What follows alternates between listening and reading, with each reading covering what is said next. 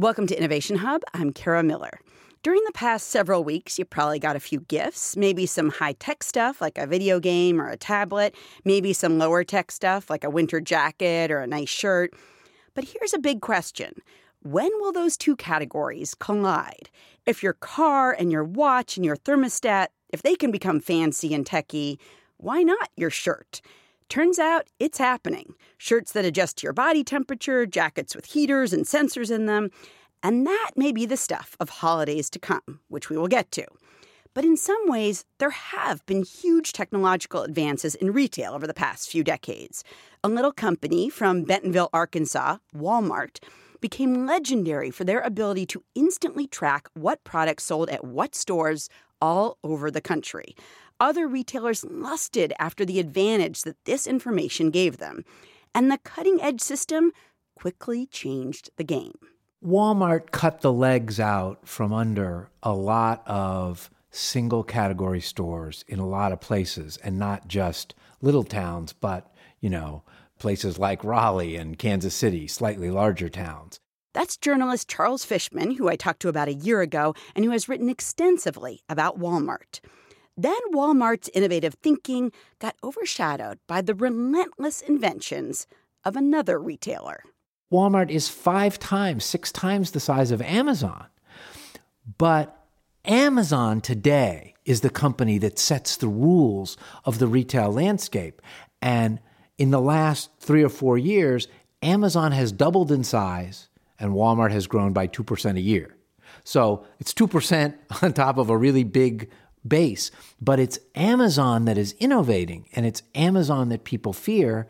And among the folks who fear Amazon is Walmart. Still, as much computing power has gone into figuring out supply chains and making sure that the Add to Cart button is in exactly the right place, a lot less attention has gone into what's inside the store or inside the box. T-shirts, socks, blazers, they are pretty much what they've been for a long time, which is why a new wave of companies is looking not to invent a new rewards program or faster shipping routes. They want to change the clothes themselves. And that brings us to Gihan Amarasiri-Wardena. In some ways, Gihan was a normal kid. He went to school in New England, he was a Boy Scout, but in other ways, he really wasn't your average kid. Early on, I would take, Tyvek home wrap, laminate that to ripstop and make rain jackets that way. I would take space blankets, run through my parents' paper shredder and make sleeping bags that way. So I've been hacking performance clothes for a long time. It's been a passion. Gihan wanted to be warmer when he camped out at the lake in January, so he pulled his parents' sewing machine out of the closet and started stitching all sorts of stuff together. Meanwhile, in Georgia, a kid named Aman Advani was also doing unusual things to his clothes. It would start by, in my case, Googling, dry fit dress socks, for instance, and that just didn't exist. And Googling, realizing that it's just not there. And so ultimately then, just like Gihan, deciding to hand sew the stuff. So taking the sole out of a dry fit pair of running socks, taking the sole out of a pair of gold-toed dress socks and actually merging the two together into kind of a Franken sock using kind of basic hand sewing. Now, it's not, just as somebody who doesn't know how to sew, was this like a skill you really had, or did you develop it because you needed these socks and then you needed to know how to sew? God, I wish I had a better answer for that. The reality was it was Mom and I on the couch on, again, kind of a Saturday afternoon. Sewing your Franken socks, yeah, okay. Yeah. Aman and Gihan grew up. They went to college, to the Georgia Institute of Technology and MIT, where hacking computers is the order of the day, and they became engineers. And then in 2012, they decided, well, computers are great, but why aren't we hacking dress shirts? So we developed this moisture-wicking, wrinkle-free dress shirt that had 4-way stretch in it, and it was really born out of kind of some experiences that we'd had and with our peers that dress shirts were just the source of all discomfort in professional clothing. People really hated wearing it. And so we started off initially by cutting up running shirts and literally sewing dress shirts out of them. And we were able to solve some of the problems, but we had found... Did they look good? They did not look good. They did not look good. So you wouldn't want to go to your banking interview in this? Probably not. Okay. In fact, the first prototypes, I sewed the cuff backwards, so the buttons were on the wrong side. You could tell that they're homemade. Ultimately, the hackers ended up turning to a fabric that NASA had created, a fabric meant to absorb the heat of astronauts and then give it back to them when they were colder. It's called a phase change material. It's basically like a thermal battery for heat. And what it does is it absorbs any excess heat that your body's emitting, stores it in the material by basically having wax melt. And then when you go into an over-AC'd office, it actually freezes and releases that heat back to you. So it's an intelligent thermal control system, but it's all passive, which is pretty cool. So the idea is, okay, so you're biking and it's hot, and the idea is the shirt absorbs some of this heat. Yeah. Then you go back into the office, and it regulates again, maybe gives you some of it back. Back, exactly. Okay, all right.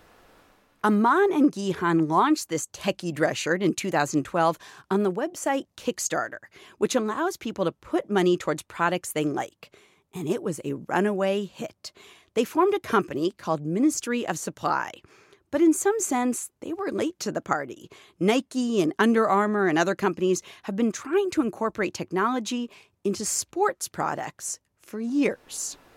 Yeah, we like to talk about this. We have this investor pitch that we were giving in like 2012 and 13. We had this line in there that was something to the tune of, clothing hasn't changed in decades. You're wearing relatively the same thing that your grandparents wore, save maybe some changes in gingham patterns or silhouettes, right? So micro trends or macro trends.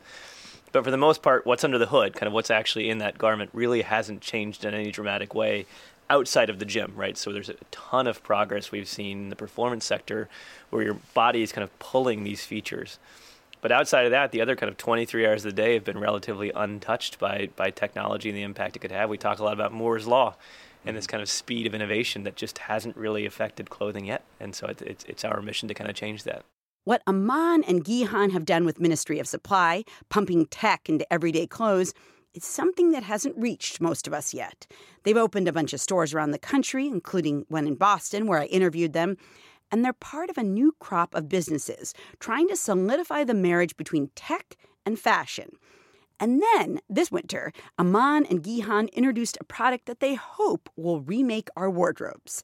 It's a pretty thin jacket meant for the dead of winter with heating panels in it. The panels use the same technology as seat warmers in a fancy car. It's also got an accelerometer, like your phone does, which senses when you're moving and when you're not. So it doesn't generate as much heat for someone in motion as it does when that person is sitting still. Because when you're sitting still, like at a bus stop, you're probably getting really cold. In some ways, if you take a step back, it's weird that flexibility doesn't exist in clothes. Think about your car. If it's hot outside, you put on the air conditioning, and if it's cold, you put on the heat. So why can't you do that with your jacket? So when you're traveling from Boston to Florida, for example, and you show up with a down jacket and you're stuffing in the overhead, container, now you can have something that actually works in a wider range. But it's also kind of where we think wearables are going to go. Right now, wearables have focused a lot on data acquisition, helping us understand our health, our activity levels, but it doesn't necessarily help us take an action on that in terms of our comfort. And so what we're excited about is this type of technology having a heating element that's very low profile that can actually act on that information to allow you to have a better jacket. You buy a jacket to keep you warm and to keep you warm at the right time. This will do a better job of that. It also feels to some degree like if you do look down into the future and you think about things like Fitbits and Apple Watches, it feels to some degree like clothes and those, sort of chunky things that you might wear around your wrist maybe sort of coming into one, right? I mean, I know there are already like sports bras that track how fast you're going or how many steps you like that. Instead of having two separate things, the functions that, maybe your Fitbit once did will maybe be inside your clothes. What you're describing with Fitbits or Apple Watches, which are beautiful devices, it's a way to make technology wearable, right? It's a computer with effectively a strap on it to put somewhere on your body. With this jacket, we kind of wanted to start with the opposite input, which was not how do we make technology wearable, but how do we make wearables more technical. And so we started off by saying, first and foremost, before we even talk about heating elements, this needs to be the greatest jacket that ever existed, right? So we use the analogy a lot that if an escalator is broken, it's a really good set of stairs, and that this needs to be the greatest set of stairs before we decided to put any technology into those stairs. This needed to handle everything on its own. And so in that way, we do think the two worlds will merge. We just have an angle on it that starts off on the wearable side instead of on the tech side and looks at beautifully integrating the technology instead of the other way around. Do you think about the fact that, right now, having technologically advanced fabric, having things 3D printed, it's a lot more expensive than the clothes you can get at lots and lots of places. Do you feel like this right now is for obviously wealthier people, and I wonder if you think that'll change?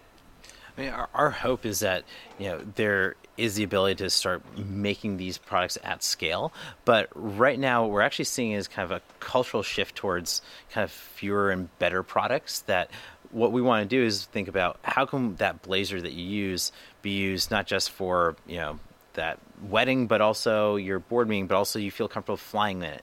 That these are all use cases that you can take your product through, and looking at versatility in the style, versatility in the functionality, those are things that allow us to have fewer but better products. And for a company that sells clothing, it's not something you'd expect us to say, but that's something we deeply believe in. Is when you have kind of this minimal wardrobe, it actually saves you time kind of thinking about what you have to wear. It makes your travel suitcase a lot smaller. So there's a lot of ramifications for it.